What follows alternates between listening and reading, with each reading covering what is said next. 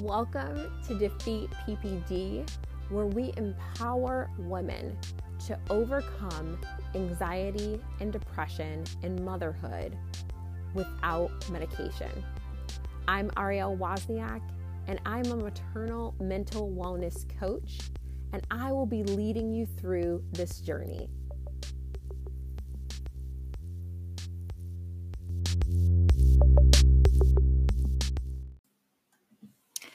Welcome to episode number 50. This is your host, Arielle Wozniak.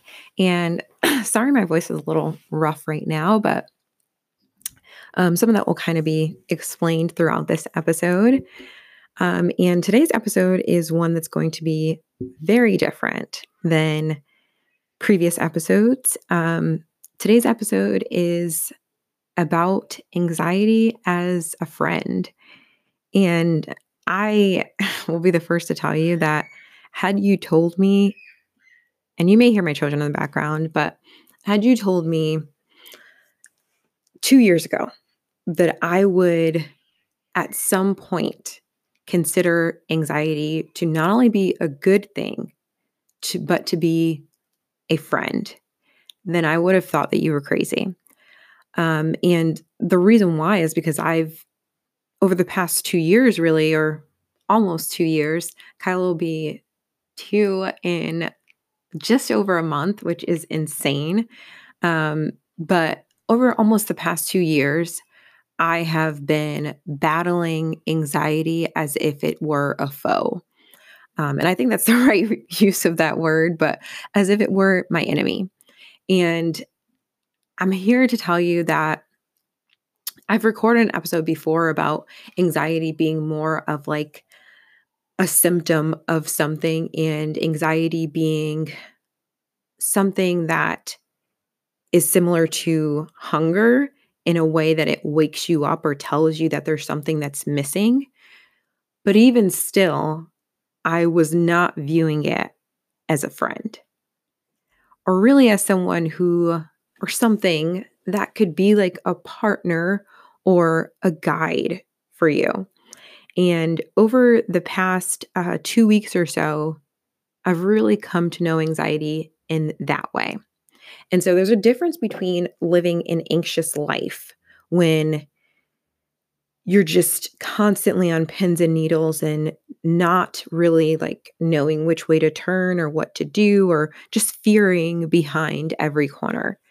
Anxiety in that respect, yes, it is still every bad thing that I've ever said about it. But anxiety has a good side as well. Anxiety can be something that really, like I said, is similar to hunger in that it just opens our eyes to something. And imagine going through life without the physical symptoms or even the mental symptoms of never eating.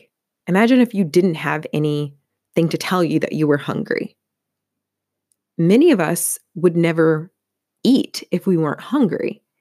And so that's, in a way, what an anxiety does. It points out something and says, hey, that's not right. That's not your equilibrium, your balance of where you should be. And then it's up to you to determine what you do to fix it or go in a different direction. But anxiety's job is to point those things out. And so I truly believe that's why God gave us this emotion of anxiety, not so that we can walk through life just being anxious and wondering what's around every corner and just being so fearful and frightened and not being able to enjoy life. No, that's when anxiety is brought to the extreme. But a healthy dose of anxiety is something that is beneficial to all of us. It's what saves you in that fight or flight. So either to fight or to run away sort of thing. And it's something that is beneficial in the right dosage. It's when it is too much of it that it becomes bad or becomes what people would classify as a disorder or postpartum anxiety. That's when there's too much anxiety, but not that little healthy dose of anxiety that we all need in our lives. And there's a reason why we have it. So I want to just clarify the difference between the two. Like, there's a difference between that healthy dose and living a life dictated by anxiety. Living a life dictated by anxiety is not what God wants for you. It's not what I want for you. I'm sure it's not what you want for you. But then that healthy dose, we have to become friends with that. So let me take you back about 2 years to my birth story, which I've shared parts of this before. And I have a new perspective on it today. So if you've heard my birth story before, it's going to sound different this time. So like I mentioned in previous episodes, was pretty impatient with waiting for the day that she'd be born. She was due on the 29th. Sorry, that's my computer. She was due on the 29th of June, 2018, but she was born on the 27th. I actually went into labor on the 26th. And I believe it's because I drink something called midwife's brew. I'm not going to advise anyone to drink it, so I won't even tell you what it is, what's in it, any of that stuff, but talk to your health provider about it and see what they say. So anyway, I drank the midwife's brew, and shortly after that, I started to experience some labor pains, if you will, and actually have like my notes from way back when. I wrote all that down. But either way, long story short, I started to go into labor, at least what it seemed like, excuse me, labor to me after drinking that. And so, let's see.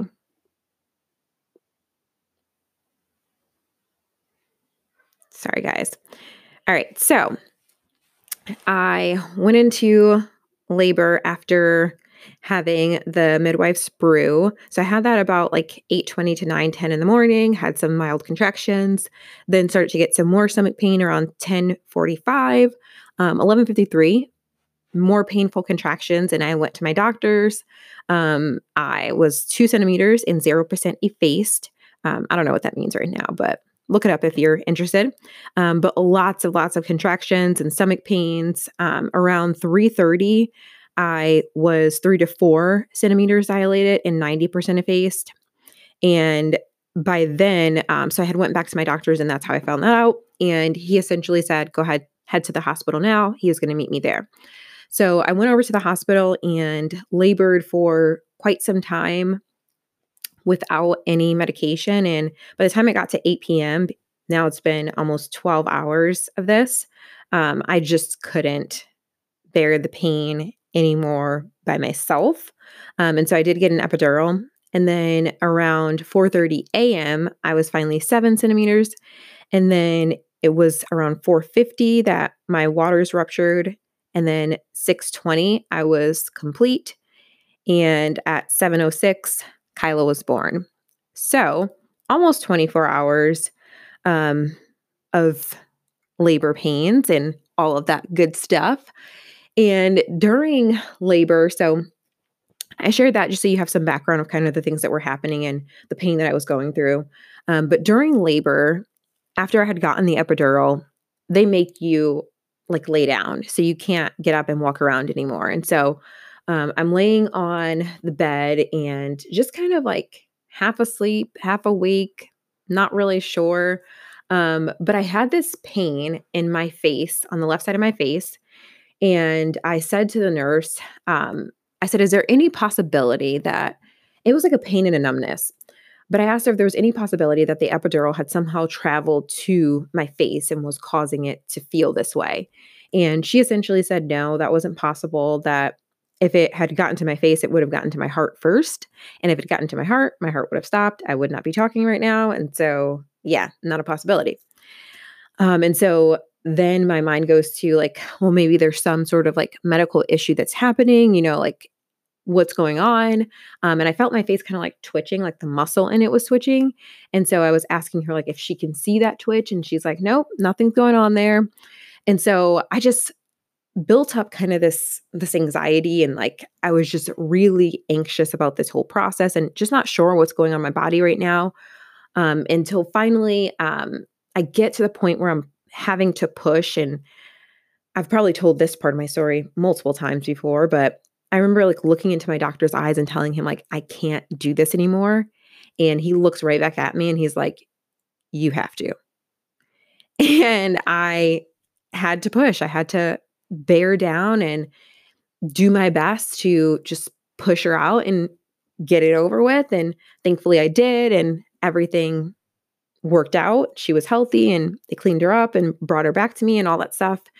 And then, of course, go through the process of like her first bath and all of that. And by this point, I'm just really exhausted. I hadn't really slept very well overnight because obviously I was in labor and in pain. And so I was just ready for some rest. And I was trying to go to sleep. I experienced this dizziness that I eventually came to think was a panic attack.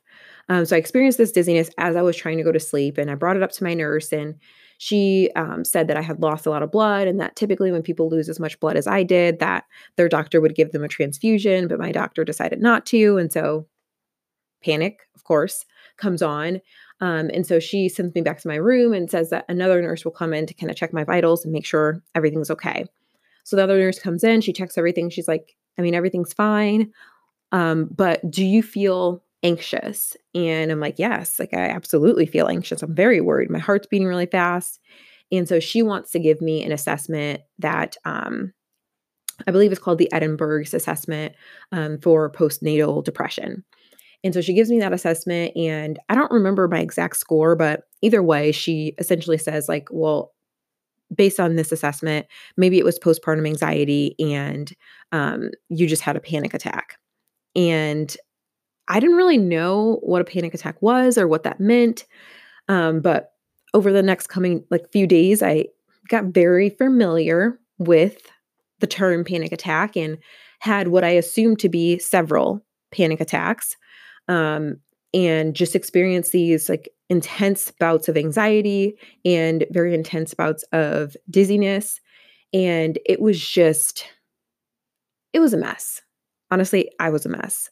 Wasn't sleeping very much and got to the point of just being so wound up and so anxious that I couldn't really operate.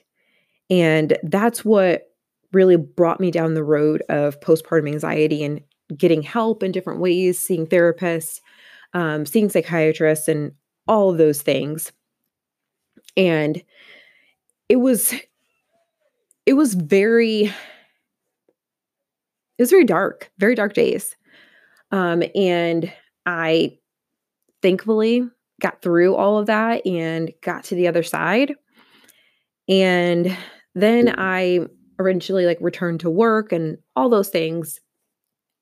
And there was one day when I was at work that I was eating my lunch and speaking with someone, and I had this really intense episode of dizziness or vertigo or whatever you'd call it.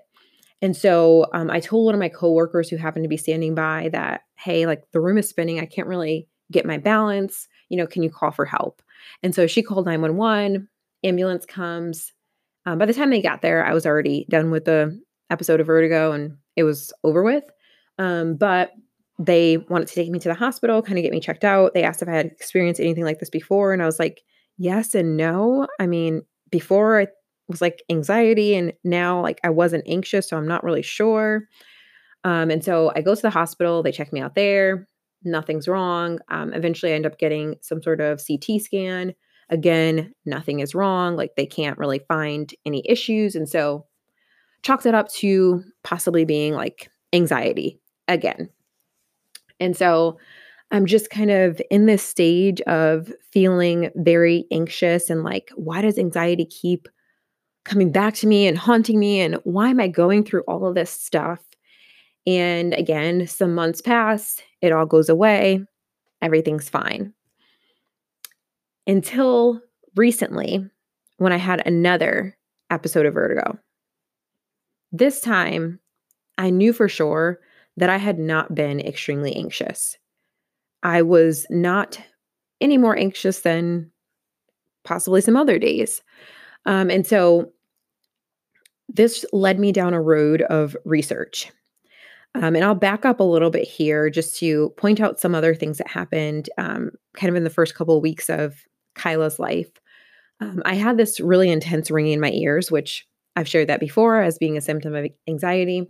But I had intense ringing in my ears. I had pressure in my ears. I was constantly feeling like I had to pop it, but wouldn't pop.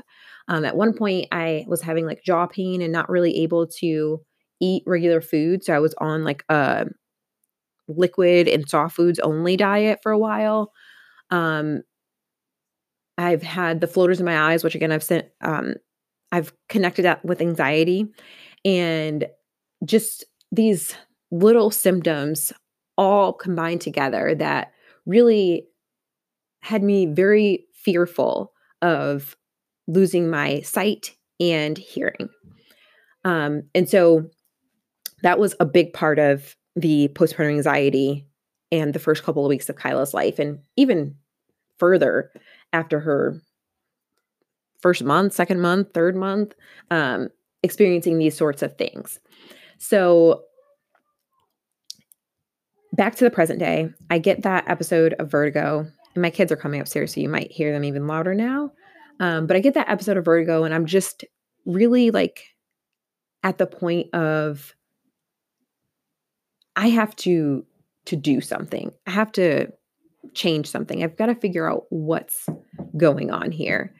And in 2019, when I had that ear pressure, I went to an ENT because I was trying to figure out all of these issues. So I went to an ENT for the ear stuff and for the jaw stuff. Also went to an ophthalmologist for the eye stuff, the floaters, and a specialist and all that stuff. And essentially, none of them could find like major things wrong. But the ENT did refer me to a surgeon, and he diagnosed me with something called TMJ. The thing about it is, though, he diagnosed me with it and told me that was the reason for my ear pressure, but didn't tell me anything else about TMJ or any other symptoms that might happen because of TMJ. So I go about my life. Everything's kind of just in a normal phase until recently when that happens again. And for whatever reason, well, not for whatever reason, I keep forgetting this. I had a root canal just a couple of weeks ago and was starting to have jaw pain again. And so I made the connection between like TMJ and the root canal. And so I kind of put those two together and I was like, oh, okay. So maybe the reason why I'm experiencing so much pain, more pain than what they said it would be for a root canal, is because of the TMJ. And in that research, I find that TMJ has to do with vertigo, episodes of dizziness, pressure behind your eyes, which can lead to you seeing floaters or flashes of light, the ringing in your ears, fullness, like all of those things that I've been experiencing for the past 2 years or almost 2 years have roots in TMJ. And yes, they have roots in anxiety. So if you're experiencing those things, it may be anxiety. But all of the anxiety for me came after the symptoms. So if you recall, I talked about during labor feeling that like numbness or pain in my jaw on the left-hand side. And that's kind of what sparked anxiety. And I was like thinking that it could be a stroke or something. And that's where the anxiety came in. And then the dizziness spawned more anxiety and spawned panic.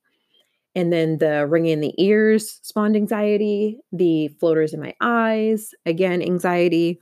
All of these things that were happening in my body created or made room, really, because it was my choice how I respond, but they made room for anxiety. All of these symptoms made room for anxiety. And so what I found out is that I wasn't necessarily anxious until all of this came about. And the interesting thing is that yes, I I created the room for this in my own impatience and all those things. Um, but I think about like, what if I had not taken the midwife's brew? What if God had a plan for me to have this really short and easy labor and it never would have involved TMJ? TMJ is something that, excuse me, can come about a lot of different ways. Can be injuries. It can be from like the bearing down that I was doing. It can be from grinding your teeth. Um, it can come away a lot. It can come about a lot of different ways. My intense episodes spawned from intense stress. And so that stress of labor and all of that is really what brought about me like clenching my teeth as hard as I could and bearing down like that. And that's when the symptoms of TMJ came about.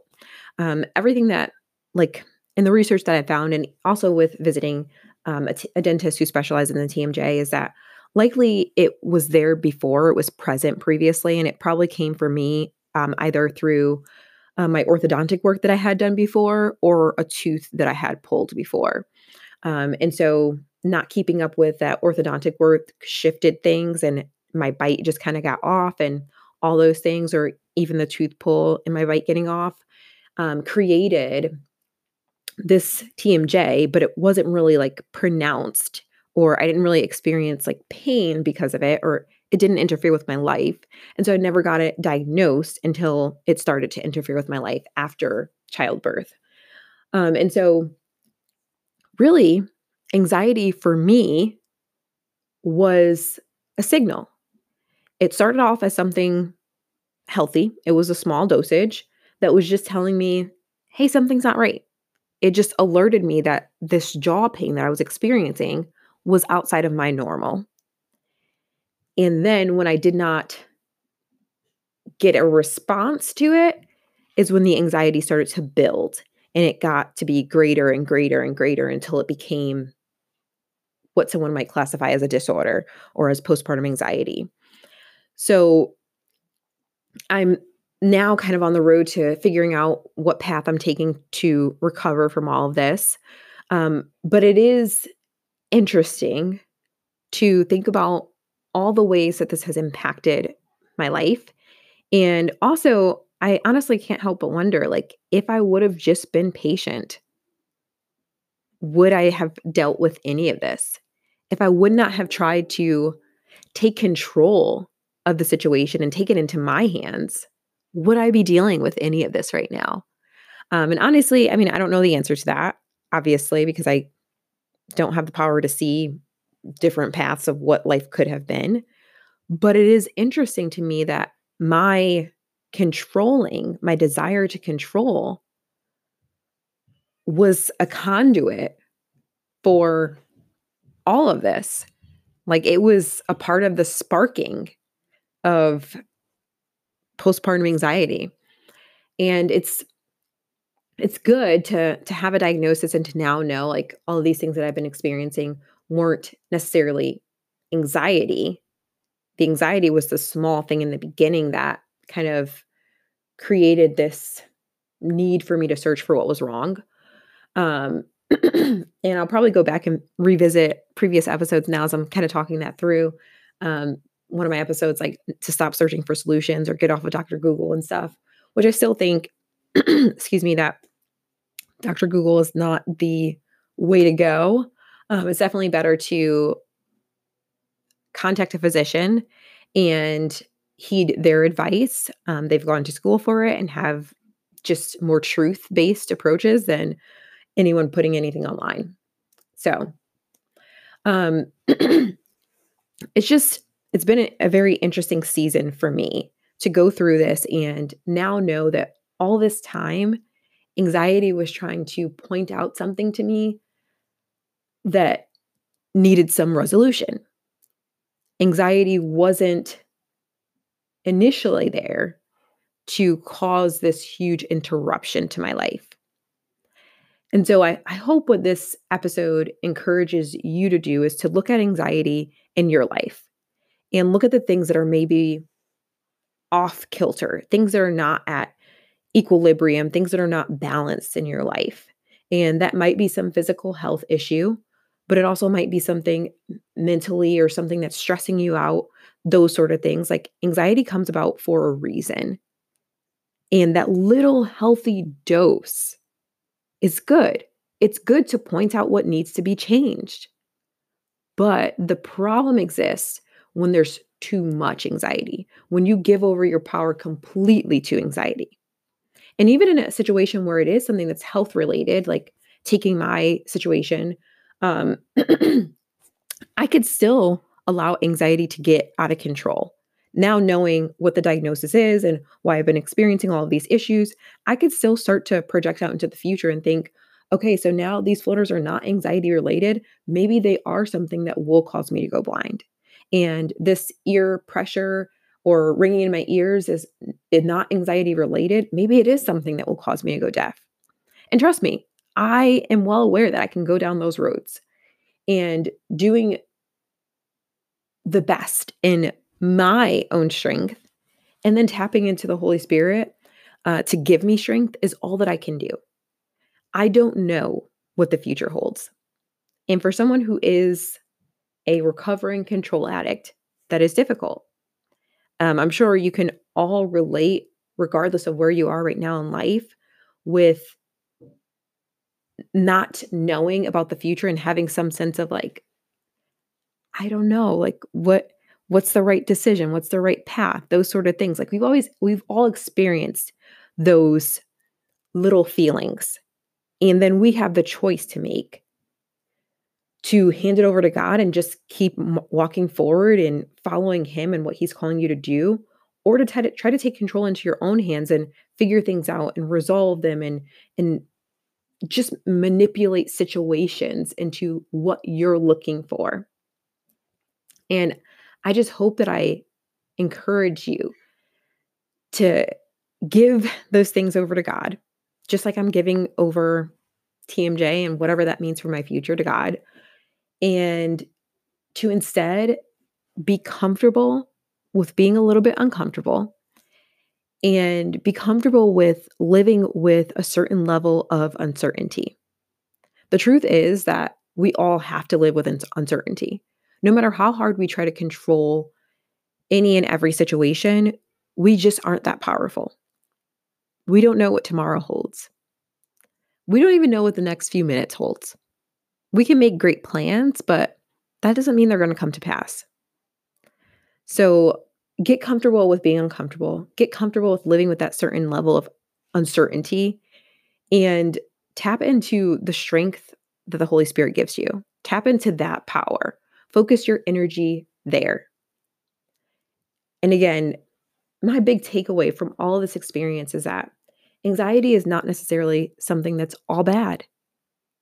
It's an emotion, and it's something that comes about to signal something for us.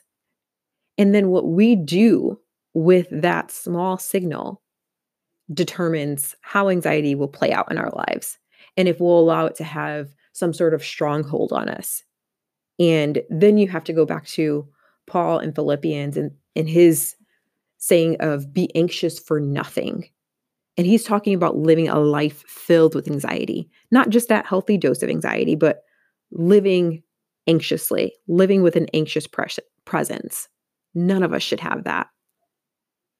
But when you get some small hint of anxiety that something is off, check into it, trust God, and move forward. But that's it. Anxiety is not all bad. Well, I hope that this episode in some way encourages you, helps you along your journey, or one of the two, maybe both.